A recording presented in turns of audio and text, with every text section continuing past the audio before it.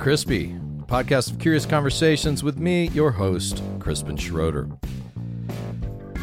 So today I have one more Mono Crisp episode, just me, and then I got some guests coming on over the next few weeks. We'll get back into some conversations, but today it's just me. I'm going to be talking about happiness, the pursuit of happiness. But before I get into that, just want to remind you folks, go to iTunes. You can push pause on this episode, go to iTunes, look up Extra Crispy Podcast, and if you enjoy what you're hearing here on a regular basis, you find it helpful, compelling, inspirational, life-changing, or whatever, just a way to pass the time, go give us a review on iTunes. Hook us up with some 5 stars. We really appreciate that, and would be thrilled if you like what you're hearing. Share it on social media. Share this episode. Share a previous episode. Turn some friends on to this. Really appreciate it. All right, let's go to this episode titled The Pursuit of Happiness.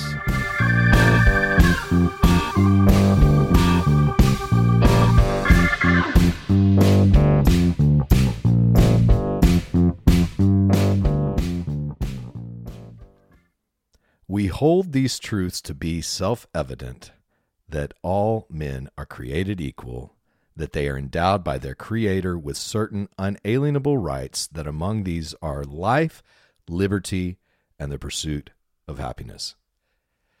This is the opening of the Declaration of Independence, and really one of my favorite statements to come from the founding fathers of this country, because it is such a simple statement that is so dense with truth.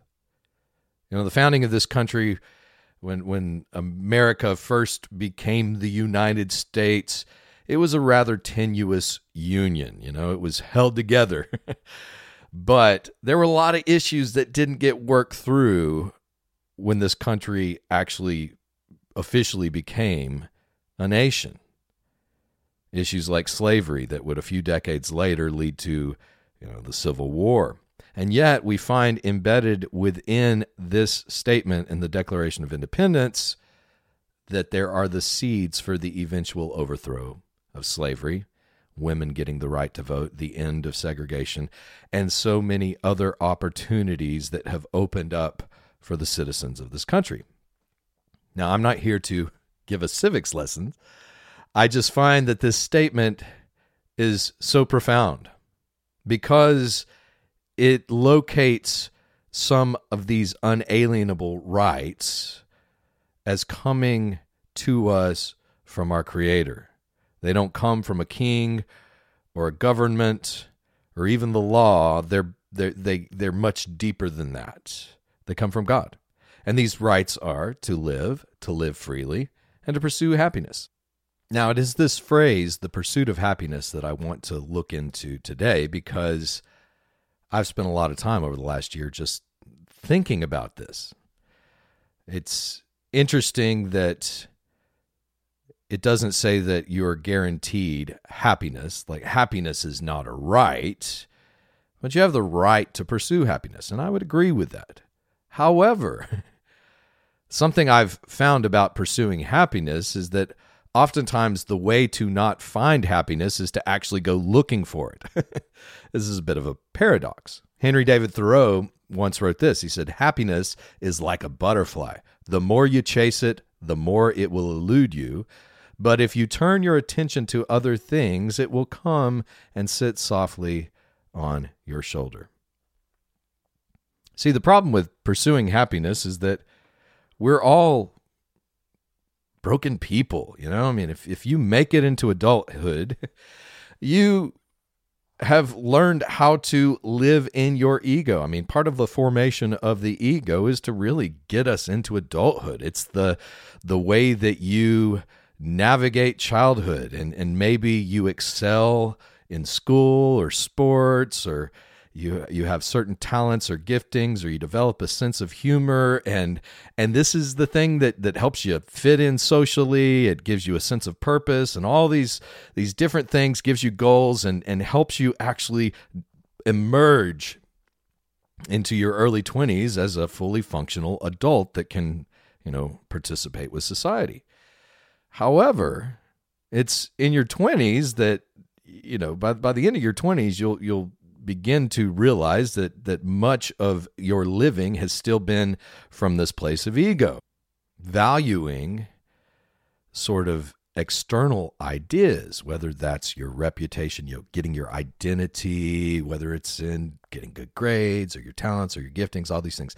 That's perfectly fine. But oftentimes your ego really keeps you from looking within and realizing that there's a whole lot more to you. The analogy I've seen used many times before is if you think of an iceberg, there's the part of the iceberg that you see, and then there's the rest of the iceberg underneath the surface. And we humans are kind of like that. There's the part of us that we are conscious of that other people encounter, but oftentimes that's like the ego. That's the surface stuff. And psychology has really come to discover that so much of what goes on in our lives is beneath the surface. It's even in a subconscious realm. So that iceberg, you may see this little piece sticking above the ocean. You may think, that's just a little piece of ice. Well, you're only seeing 10 to 15% of that iceberg. And so when it comes to pursuing happiness, if you're pursuing happiness when you're living mainly in your ego, that happiness is going to be fleeting.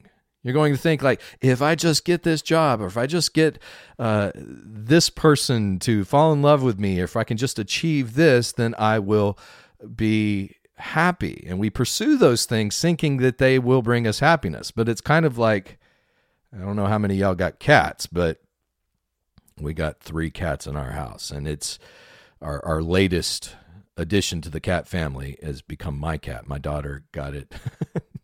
She's in college. So now I'm that cat's person. But this little cat, Kenji, about a year old now, and not even a year old, but it's quite interesting to watch this little predator as it, is hunting after a lizard or a bug or a squirrel.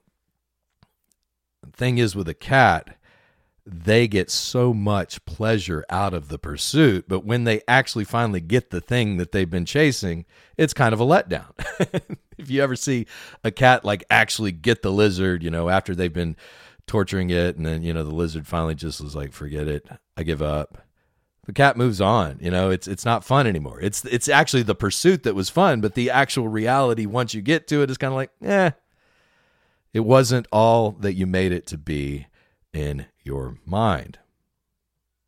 Not to mention, the other side of the pursuit of happiness is oftentimes we have great pain inside of us, or we're living in a very painful situation. There are issues beneath the surface of our life that we don't want to face, and maybe these have come to us because of the wrongs of others. Maybe we've experienced abuse or some kind of pain on the inside, some kind of relationship that has caused betrayal, and you name it. Whatever difficult, painful reality that is present in your life, oftentimes the pursuit of happiness is a way of avoiding that painful reality beneath the surface. It's interesting if you look into some of the scientific studies on addiction over the last few decades. There has really been a change in the understanding of why some people seem to get addicted and other people don't. I mean, I think, as I've mentioned on this podcast before, I think everybody is an addict in some sense. We always have things that we kind of medicate our lives with, but a lot of people, it's perfectly socially acceptable types of things, and some things are more healthy. Like if you're addicted to running, that's probably not a bad thing. But the traditional thinking when it came to addiction, now this was based on, I think these studies were back in the 1950s, where they would take a rat and put it in a cage, and the rat would have its regular bottle of water and then a bottle of water that's laced with cocaine or heroin. And what they found time and time again is the rat alone in a cage would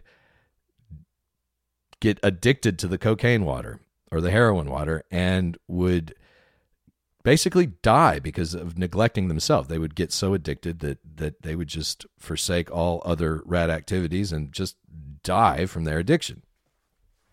So coming out of this study, the popular conception was that people get addicted to addictive substances. Like the thing that causes addiction is that heroin is a highly addictive substance, so you do it and you get addicted. So the power is actually in the substance. However, once you fast forward a bit, in the early 70s, as the Vietnam War was still going on, but beginning to come to an end, there was a lot of fear in this country that there was going to be a huge heroin epidemic from all these soldiers returning from Vietnam who were doing heroin over there. What they actually found, though, is most of these soldiers who were doing heroin on a regular basis, once they got back to the United States, they were around their families, they were maybe beginning to work meaningful jobs, their life was not under constant threat. They were able to quit heroin cold turkey. No rehab, no symptoms, just quit. Not to mention, all of us have family members, or maybe even ourselves. A lot of people have done heroin that A lot of people who don't look like heroin. They've done heroin in a hospital. It's called morphine. That's high grade heroin, and most people go in for a surgical procedure. They are given heroin as part of the anesthetic or part of the recovery, or maybe part of the pain even leading into it. But as soon as they're released from the hospital and they go through their prescription, they just go back to normal. They don't have a heroin addiction. Now, some people actually do develop an addiction. But there was a researcher by the name of Bruce Alexander, a Canadian psychologist, who saw that there was a problem in the initial studies on rats and addiction. He said, yeah, a rat by himself in a cage, of course he's going to do drugs. That's a sucky situation for a rat. That's like rat hell. You got no social interaction. Of course, what else is a rat going to do? He seemed to think that one of the fundamental issues in addiction was not the substance itself, but more of the context of one's life. So he did a famous study between 1978 and 1981 that's become known as the Rat Park Studies. And there's some great videos on YouTube where you can learn about this. But in the Rat Park study, they basically replicated the experiments from the 50s, except they changed something fundamental about it.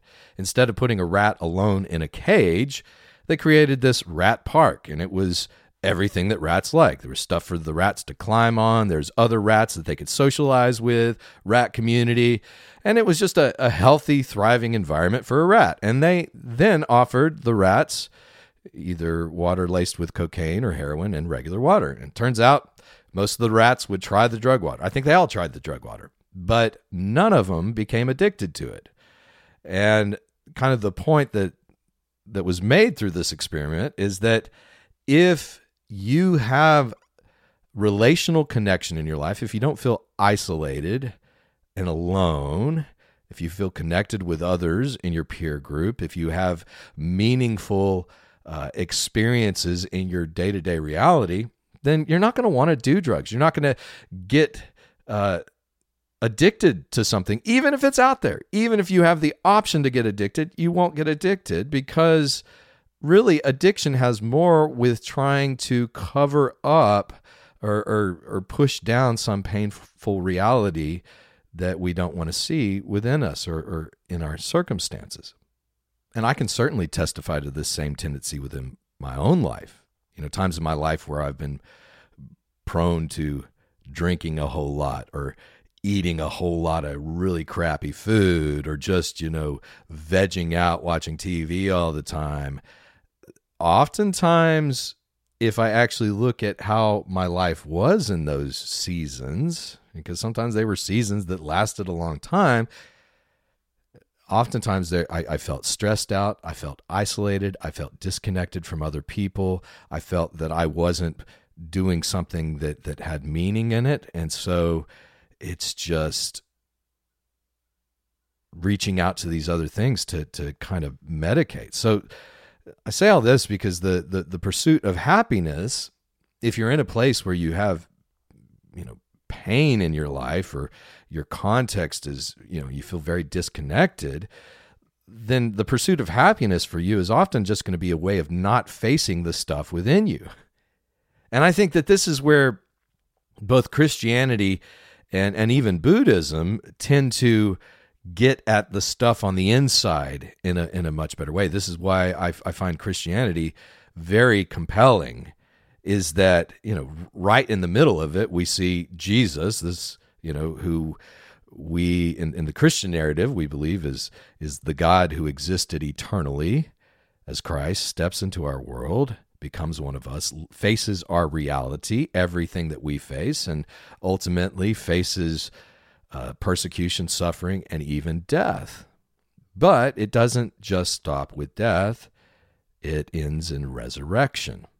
And that's really the hope of the Christian message, is not that you can escape. And I say the hope of the Christian message, you may not have heard this before, because in our world today, you've got the prosperity gospel that says, if you just believe enough, you're going to be healthy, wealthy, have whiter teeth, fresher breath, and, life's just going to get better and better. But that whole idea is really not a Christian one.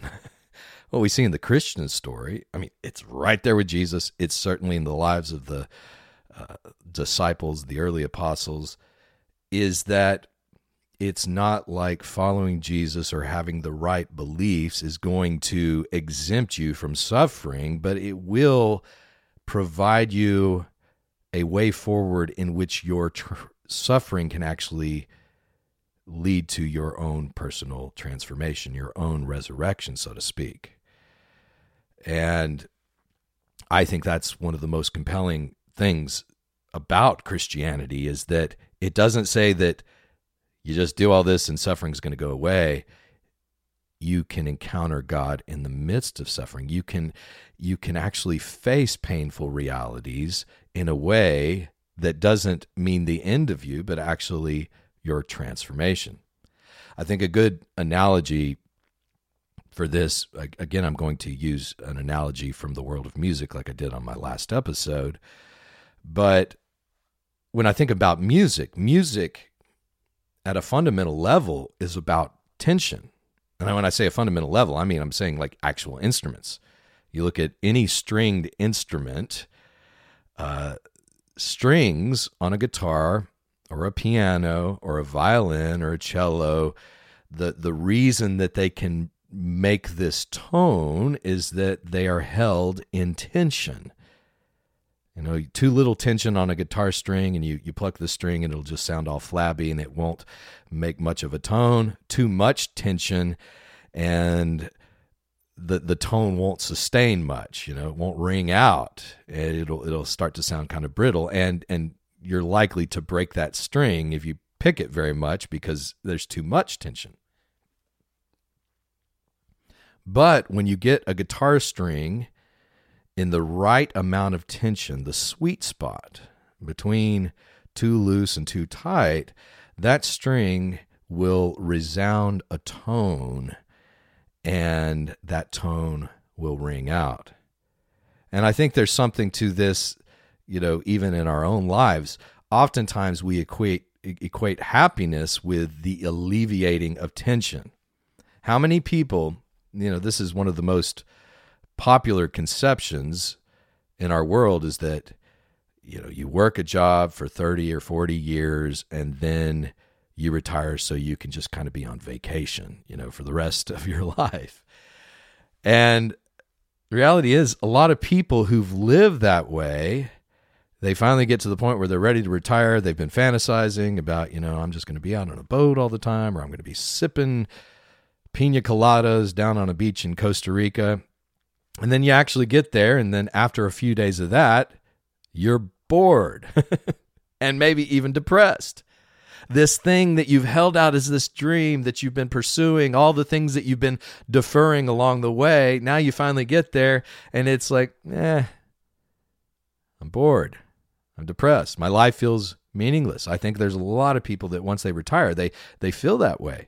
Because here's part of the problem.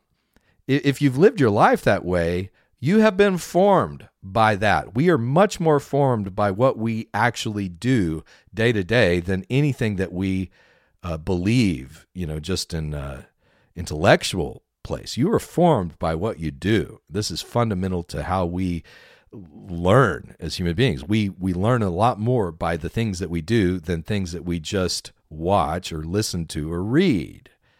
So coming into retirement, if you've lived your whole life that way, you've been formed by what you have done. And so you actually haven't been formed in a way to where you could even really settle down and appreciate the very things that you have been hoping would bring you happiness. And it's not just retirement.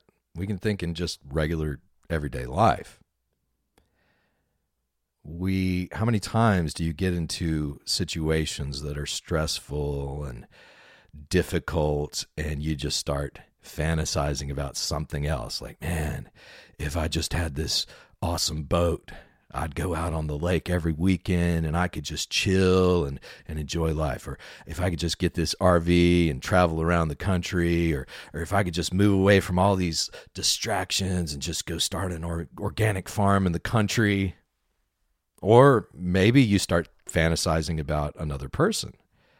Man, this woman over here, man, she's so beautiful and I love her personality. Or this guy over here, man, if I was just with him, then I would be happy. And this is something that advertisers really prey upon. They just reinforce that all the time, like this thing is going to bring you happiness. But if you ever act on those fantasies, and some of them are much more destructive than others, but I think we've all had that experience before, where like you think you've developed this whole fantasy in your mind. If I just get this boat or this car or this thing, then it's going to be all happy. And the reality is, when you get there, that boat stays in your driveway most of the time. That RV that you thought was going to bring you happiness puts you $60,000, $70,000 in debt. And you finally discover that actually traveling around in an RV is difficult and there's other things involved. Or moving to the country. Organic farming is a lot harder than living in the city. Or a painful lesson that many people have had to learn, that person that you were willing to sacrifice your marriage for, that person you fantasized about, like once you've actually hooked up with them, and then you start seeing, oh, well, there's a little bit more to this. They're just a person with their own baggage, and this really didn't answer anything on the inside. The paradox of happiness is that oftentimes seeking happiness does not mean finding much more than temporary pleasure that keeps one from lasting deep contentment within. However, facing what one most fears head on actually results in a deep, abiding sense of joy and contentment within, because happiness moves from an external gratification to an inward reality.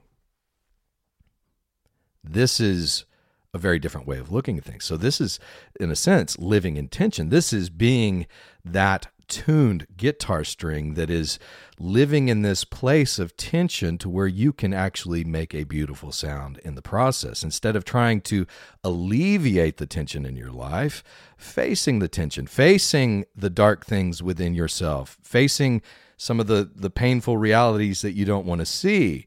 As crazy as that is, this really kind of ties into the whole resurrection story. It is by facing things, by kind of dying, and so to speak, that we experience transformation. And that transformation that we experience is worth a whole lot more than temporary happiness.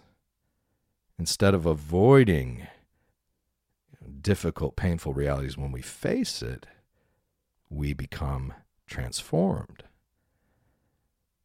I love what C.S. Lewis once wrote. He says, "If you look for truth, you may find comfort in the end. If you look for comfort, you will not get either comfort or truth, only soft soap and wishful thinking to begin, and in the end, despair. It is much better to face harsh and painful realities, not saying it's fun and it ain't even happy.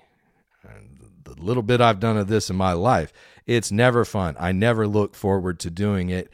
Yet, when I face these things, when I have to die to some things within me, when I have to actually be honest about some issues within myself or issues with other people, when I bring those to the light, when I start working through them, then I'm changed in the process. And even my definition of happiness is changed as well. And that's really one of the reasons that pursuing happiness is kind of a fool's errand, because you're likely to treat happiness as just this thing that actually avoids reality. It doesn't live in the moment. It doesn't actually work in reality. But if you face painful realities head on, if you learn to live in a place of tension and value that tension as not something you're trying to alleviate, but something that actually helps you live a meaningful life, well, then even your definition of happiness is transformed. Instead of this external pursuit that really ignores painful realities, now you've found contentment, you found acceptance, you found a deep, abiding sense of joy and peace. And that is worth a whole lot more. Now, the other side of this pursuing happiness is that oftentimes the happiness that we are pursuing is the definition of happiness that has been handed to us, that we have really not grappled with. We're just taking, the happiness that has been defined for us maybe by our families or by marketers and advertisers, the happiness that is valued kind of at a societal level, getting the house with the white picket fence and the 2-car garage and 1.2 kids or whatever it is. This goes back to something that I was talking about on the previous episode, resonance with truth. I think, one of the difficult questions to ask, and I have to ask myself this from time to time, is how I'm living my life, my job, my work, the things that I'm pouring myself into. Am I doing something that actually resonates with what's going on in the core of my being, my values at the deepest level? Am I living true to those? Or am I just doing something because it makes sense pragmatically, economically, or for other people? Because, again, if you're really going to be truly happy, you're not going to find true happiness by avoiding these things in you that really matter to you. You may be successful monetarily. You may be successful in your position and your prominence and all these things that society values, and yet withering away on the inside. As Jesus once said, what profit is it for a person to gain the whole world and lose themselves in the process? And so I think a good few things to reflect on right now as I close this today is, are there things that you are pursuing for happiness that are a way of just avoiding painful realities within? What is the thing that you are most afraid to do right now? Maybe you ought to come up with a plan on how to engage that thing and trust that in taking some steps to engage that aspect of your life, even if they're small steps, over time, you will come to grow through those things and experience change in your life.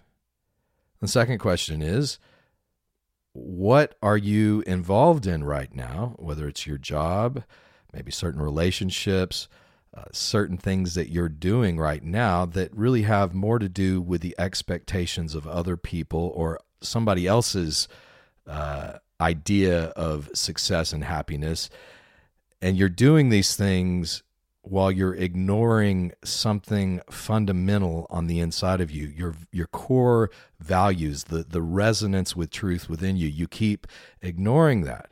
Maybe it is time to start thinking through, what would it look like to live in such a way where I could honor and validate these things that I feel so strongly on the inside of me. Now, that may be a scary thing, particularly if it's your job. But ultimately, it is much better to go ahead and face that fear, even if it may mean a decrease in your paycheck or maybe the approval of some other people. To actually validate that thing on the inside of you is super, super important. So I think those are a couple of things to reflect on, certainly things that I'm reflecting on an ongoing basis. I just want to bring somebody else into my pain. So now, at the beginning of this episode, I used the analogy of a guitar string, as a great metaphor for living in tension, having enough challenges and stress in our lives that we're just not bored and just doing nothing, but also having enough rest in our life and time for contemplation so that we can actually bring something to our vocations. I want to close by kind of hitting music from a little bit different way. I think one of the reasons why music speaks to people so much and is such a place of people encountering transcendence and truth and beauty is that oftentimes the people who are writing the songs, that's exactly where the lyrics come from. I think it's quite a beautiful thing that in the Bible, the biggest book in the whole Bible is a collection of song lyrics, the book of Psalms. And many of these Psalms that you read, they're not the type of stuff you can even talk about in church. They are dealing with raw emotions and questions and doubts and, just trying to navigate all this stuff. And yet I see in the Psalms, particularly maybe just as a songwriter, I see that this honesty that comes forth in lyrics, and we don't get to hear the music of the Psalms, but this honesty that comes forth in these lyrics is a way of living in that place of tension.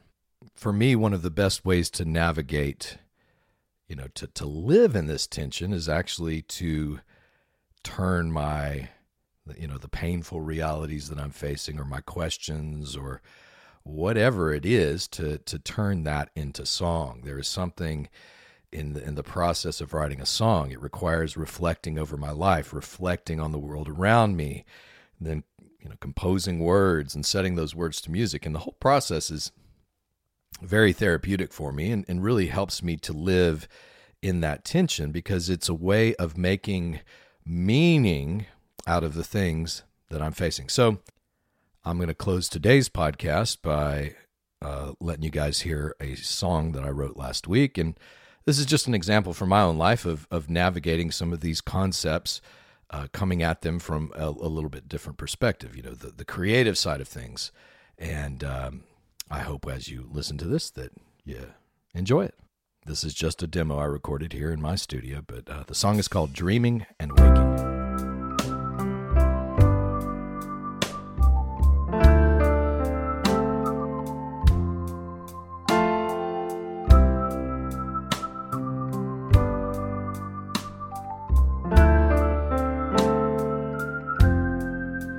I am dirt, I am water, I am spirit and soil. I am mother and father, I'm serenity and toil. I'm a life held in tension, a tuned guitar string, music of dawn between bending and breaking, between dreaming and waking. Love its harmony, the resonance of truth. A fire rekindled by the fire inside of you. The light that illumines is the same light that guides through shadows and sunshine, between bending and breaking,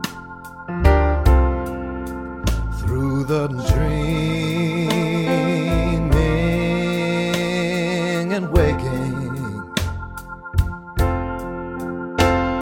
Such a mystery, rescued by a melody, healed by a song that's been there all along. Love's sweet symphony has freed me from my misery, and I'm waking up. Yeah, I'm waking up.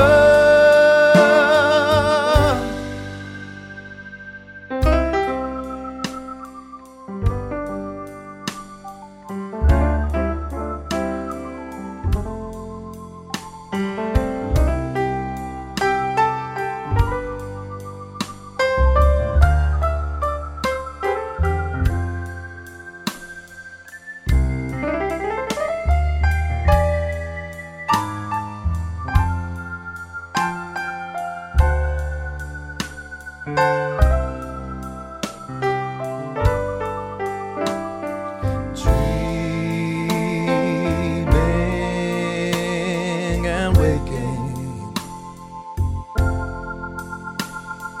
dreaming and waking,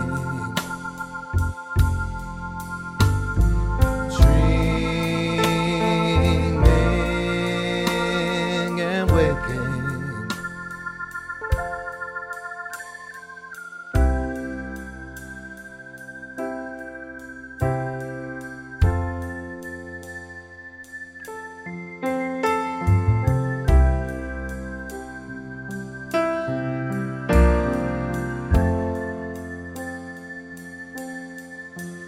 Waking up, dreaming and waking. Oh, I'm waking up, dreaming and waking. The light is shining down on me, dreaming and waking. Open up my eyes, dreaming